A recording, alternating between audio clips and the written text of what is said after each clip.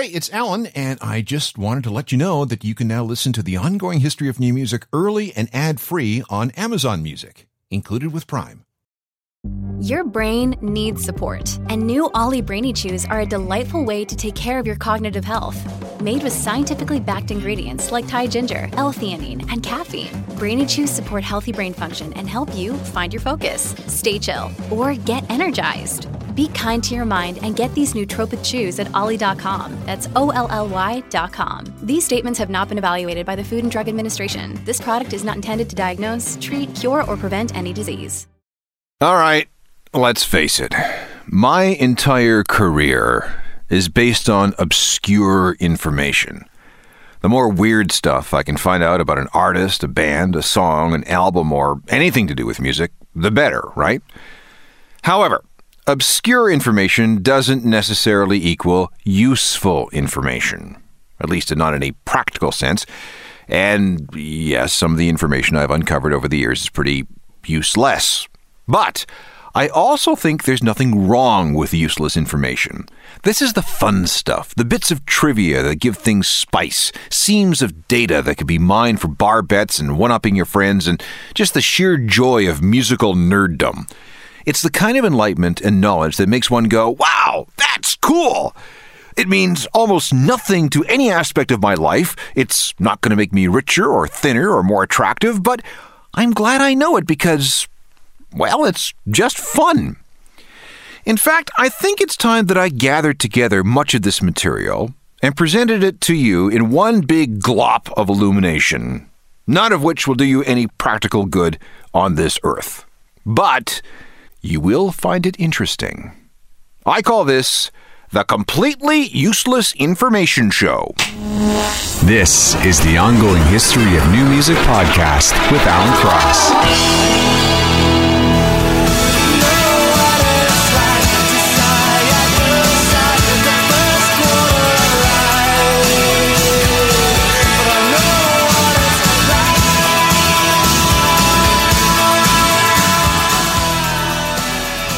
There we go. We've begun the show on obscure and useless information with a 1990 song called Obscurity Knocks by a reasonably obscure Scottish band called the Trash Can Sinatras. They once had a recording studio that they called Shabby Road. They convinced Carly Simon to sing on a song in 2009. And in 2010, they started an American tour by playing in a fan's living room in Portland, Oregon. All 50 tickets sold out in 36 hours. And by all accounts, it was a very good party. Hi there, I'm Alan Cross, and welcome to the Completely Useless Information Show. This is a collection of weird, wonderful, and almost completely pointless bits of musical information. I should, however, point out that this information is not worthless. Like I said at the beginning, if anything you're about to hear makes you go, ooh, cool, then it does have some meaning. It made you feel good. It gave you a nugget of something that you know that your friends don't. And maybe, just maybe, you're able to connect some random piece of input with another totally unrelated scrap of info, and that sets you down a completely new and hopefully purposeful path. Here's a perfect example of what I'm talking about. Most of the world subscribes to daylight saving time. In the spring, we turn the clocks ahead. In the fall, we turn them back again. And yes, the proper term is daylight saving time, not daylight savings time. So what does this mass resetting of time itself have to do with Coldplay? Let's go back to 1916. William Willett was a builder. He was famous for high-quality houses he constructed throughout the posher sections of London. Mr. Willett loved to ride his horses in the morning, and after work he liked a round of golf. But one summer's morning in 1907, he noticed that many of his fellow Britons were still asleep long after the sun had come up. They're sleeping away a perfectly good summer's day, he thought. At the same time, he was rather annoyed when his workday cut short his evening round of golf. It got dark before he could finish his round. This got him thinking, what if the sun could rise later and set later during those wonderful summer months? He published a pamphlet called The Waste of Daylight, and by 1908, he was all over a member of the British Parliament. Here's what we need to do, he said. Starting in April, we'll move the clocks ahead 20 minutes each weekend, meaning that the sun will rise 80 minutes later by the time we get to summer. Then, in September, we'll do it in reverse. Some people thought this was a jolly good idea, including a young politician named Winston Churchill. But by 1910, there were other things to worry about. There was a financial panic, there was a recession, and then the Great War broke out in Europe. But this is actually what tipped things in Willett's favor. Moving the clocks ahead saved money in lighting costs, very important to a nation at war. Tons of coal could be saved and diverted to the war effort. The Germans knew this too, and had already adopted a form of daylight saving time. The British decided to follow suit. So, on Sunday, May 21st, 1916, the clocks were moved ahead as part of a wartime measure called the Defense of the Realm Act. This plan proved to be so popular with so many people that it stayed in place after the war. Britain kept it, the Germans kept it, and it spread around the world from there. Okay, great. What does this have to do with Coldplay? Well, William Willett was singer Chris Martin's great-great-grandfather. So maybe that's why he wrote a song called Clocks. Confusion never stops. Closing walls at the ticket clocks are gonna come back and take it home. I couldn't stop that, you now know, so I come out of my seat. Coldplay and Clocks. And we have Chris Martin's great-great-grandfather to thank for popularizing the spread of the concept of daylight saving time. I think that's cool. It has almost nothing to do with rock, but it's somehow good to know, right? Okay, more useless musical information that I really don't know what to do with. Most standard toilets flush in the key of E flat. I don't know who determined that. I just read it and wrote it down. The vuvuzela is in the key of B flat. Termites will eat wood 2 times faster if they're exposed to heavy metal. And sewer workers in Germany have discovered the poo-eating bacteria eat more poo if you play the Mozart. Again, don't ask me how they discovered this little fact, but you know the Germans. They make good stuff. And here's some ancient history on amplifiers. The modern guitar amplifier didn't come into existence until the 1950s. Big public address systems grew out of the movie theaters of the 1930s. But the need to make quiet things loud extends back hundreds of years. Places like churches and amphitheaters were designed and built to carry the human voice and music to vast crowds. And so were Mayan temples, apparently. If you've ever been to places in Mexico like Tulum or Palenque or Chichen Itza, you'll know what kind of structures I'm talking about. These giant stone edifices constructed over many years. Well, what were they for? Rituals, ceremonies, political gatherings, sporting events, and as loudspeakers. Archaeologists now think that the stone temples at Palenque were designed to amplify and project sound across huge distances. And this included music from drums or shells or flute-like instruments. This was 1,400 years ago. An efficient and completely unplugged PA system for what were essentially concerts, festivals. Okay, I need a song to go along with this piece of information. I could play you something from the Stone Temple Pilots, but that's too obvious. Let's go ahead instead with something cool and obscure. This is a band called the Skatenigs. They were associated with Alan Jorgensen in Ministry and often turned up on some of Al's other projects. In 1992, they recorded an album called Stupid People Shouldn't Breed. And on that record is a song called Loudspeaker. Shut up and listen.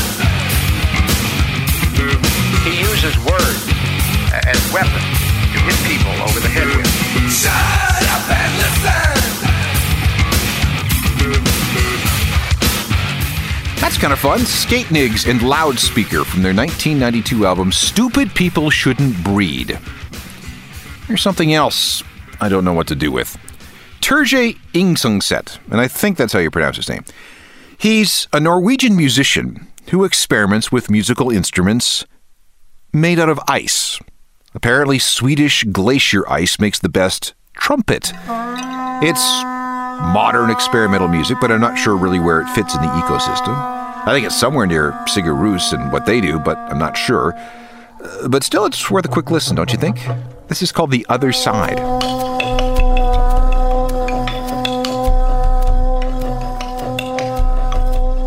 Turgay Insungset with The Other Side from a 2008 record entitled Ice Concerts. Everything in that piece was played on instruments made of nothing but actual ice. Must hurt the lips after a while. As a kid, Joey Ramone was diagnosed with schizophrenia. It became reasonably well known that Joey suffered from obsessive-compulsive disorder, which plagued him to the end and drove both his bandmates and his managers nuts. It was small things like having to step on and off a curb X number of times before he felt he could go on. He had a number of other rituals, like touching various things in his apartment a certain number of times before he felt he could leave. This ended up making him late for things like rehearsals and recording sessions.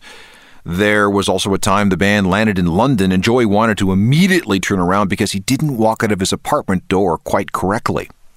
Here's a story that I've heard, but I can't verify that it's 100% true, but it's entirely possible.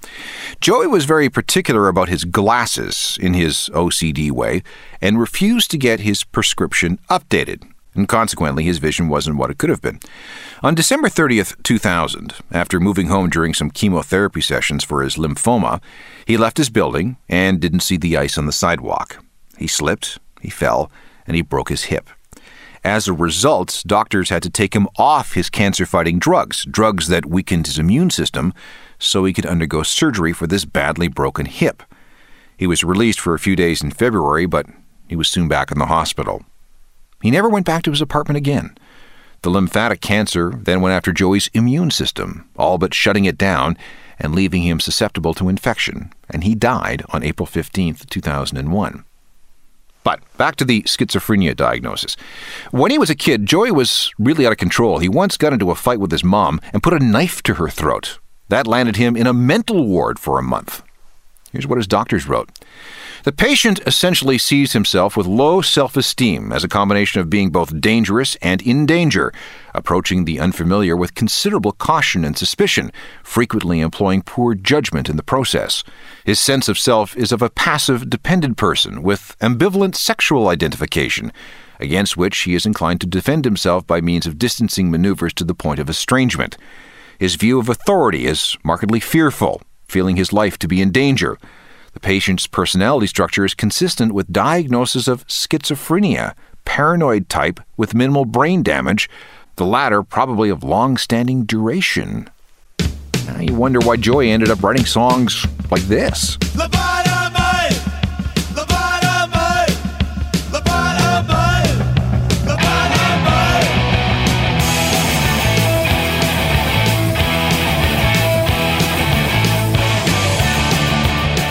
Oh, and one other thing about Joey Ramone.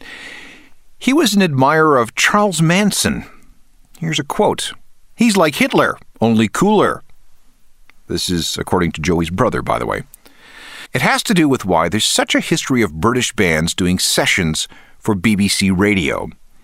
When the British Broadcasting Corporation came into existence on January 1st of 1927, it had a very lofty mandate. Its job was to elevate culture in Britain. It was all about educating Britons for the betterment of the nation. Britons were actually encouraged to learn how to listen to the radio. It wasn't supposed to be a passive activity. Radio wasn't a distraction. It wasn't something you listened to while doing something else. No, the BBC actually wanted listeners to sit and pay attention. This explains why the Beeb dedicated so much time and effort to highbrow programming and spoken word. But there was another reason. When the BBC came into being in 1927, the recording industry was just starting to take off. Musicians' unions, record labels, and music publishers were terrified that if the BBC played records over the air, then people would stop buying music because they were getting it all for free. After much negotiation, the BBC and all makers and providers of recorded music in the UK came to an agreement on something they called needle time. From the late 1920s until 1967, the BBC was only permitted to devote a certain amount of time to playing records on the radio. For a while, it was 22 hours a week. Then it was increased to 5 hours a day. The rest of the time, the BBC was committed to news and talk shows, lectures, game shows, and music had to be provided by live musicians or recordings of live musicians made by the BBC. That's how powerful the Musicians' Union and the Performance Rights Organization was. And even after 1967, needle time provisions continued to affect British radio. It wasn't until 1988 that they were done away with entirely. And if you look at British records manufactured in Britain before 1988, you'll see a notice that says, unauthorized public performance or broadcasting of this record is strictly prohibited. And that refers to the needle time provision in the UK. All this explains why there are so many BBC recordings available. The Beeb had to make them to comply with the needle time rules. So in other words, if it hadn't been for needle time restrictions, we'd never have seen people like DJ John Peel and his famous Peel Sessions. This is where he brought in bands to record songs at BBC studios. It wasn't because he or his bosses really wanted to do this. It was because under the charter of the BBC, they had to. By law. But love will tear us apart again. Love will tear us apart again.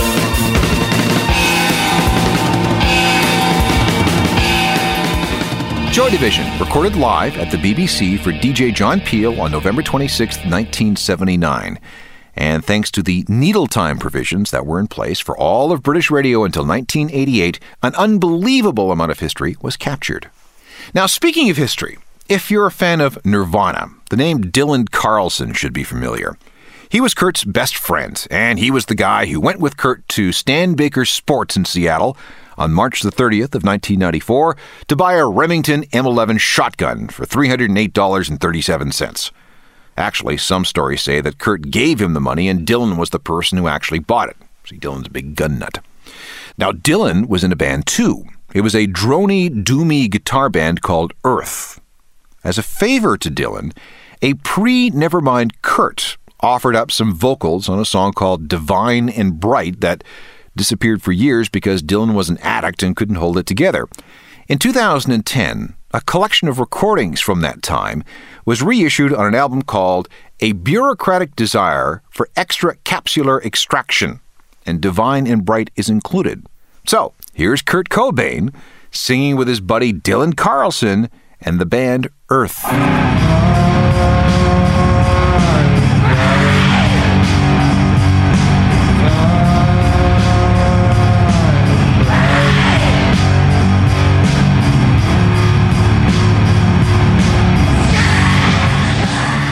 Earth, the drony doom metal band from Seattle, headed up by Kurt Cobain's best friend Dylan Carlson, and yeah, that is Kurt singing on that track, which is called Divine and Bright. Again, I don't know what you can do with that random recording and that random piece of information, but I feel better because at least it's out there. This is a program dedicated to useless musical information. Well, not entirely useless, it's just stuff that I've come across that I don't know what to do with, but I don't want to ignore it because, it's all kind of cool. Now I'm going to show you how Radiohead predicted their own future. Sort of. If you're a fan, you've probably listened to their 2000 CD, Kid A million times. But do you know everything about that record? For example, have you taken apart the jewel case it came in? You should, because certain editions feature a second booklet hidden behind the black opaque tray that holds the disc. It's a bit weird with pictures and random bits of text from somewhere. But here's the cool part. Those random words aren't random at all.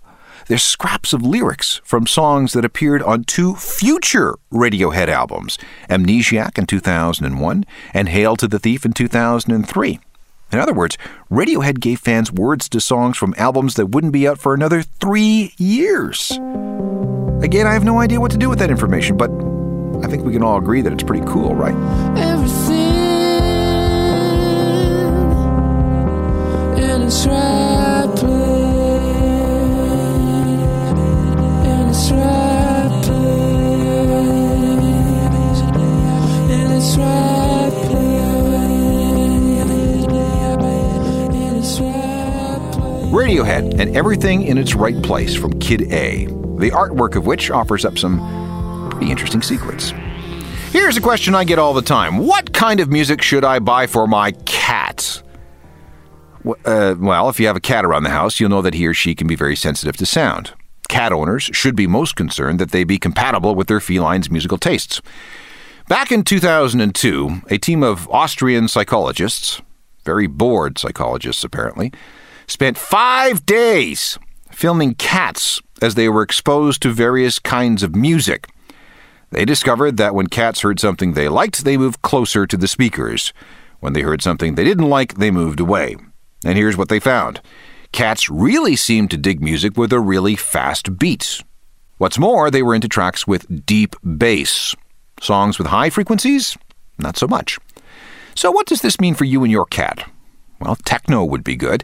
So would certain types of death metal. Just stay away from guitar solos. Cats don't like guitar solos.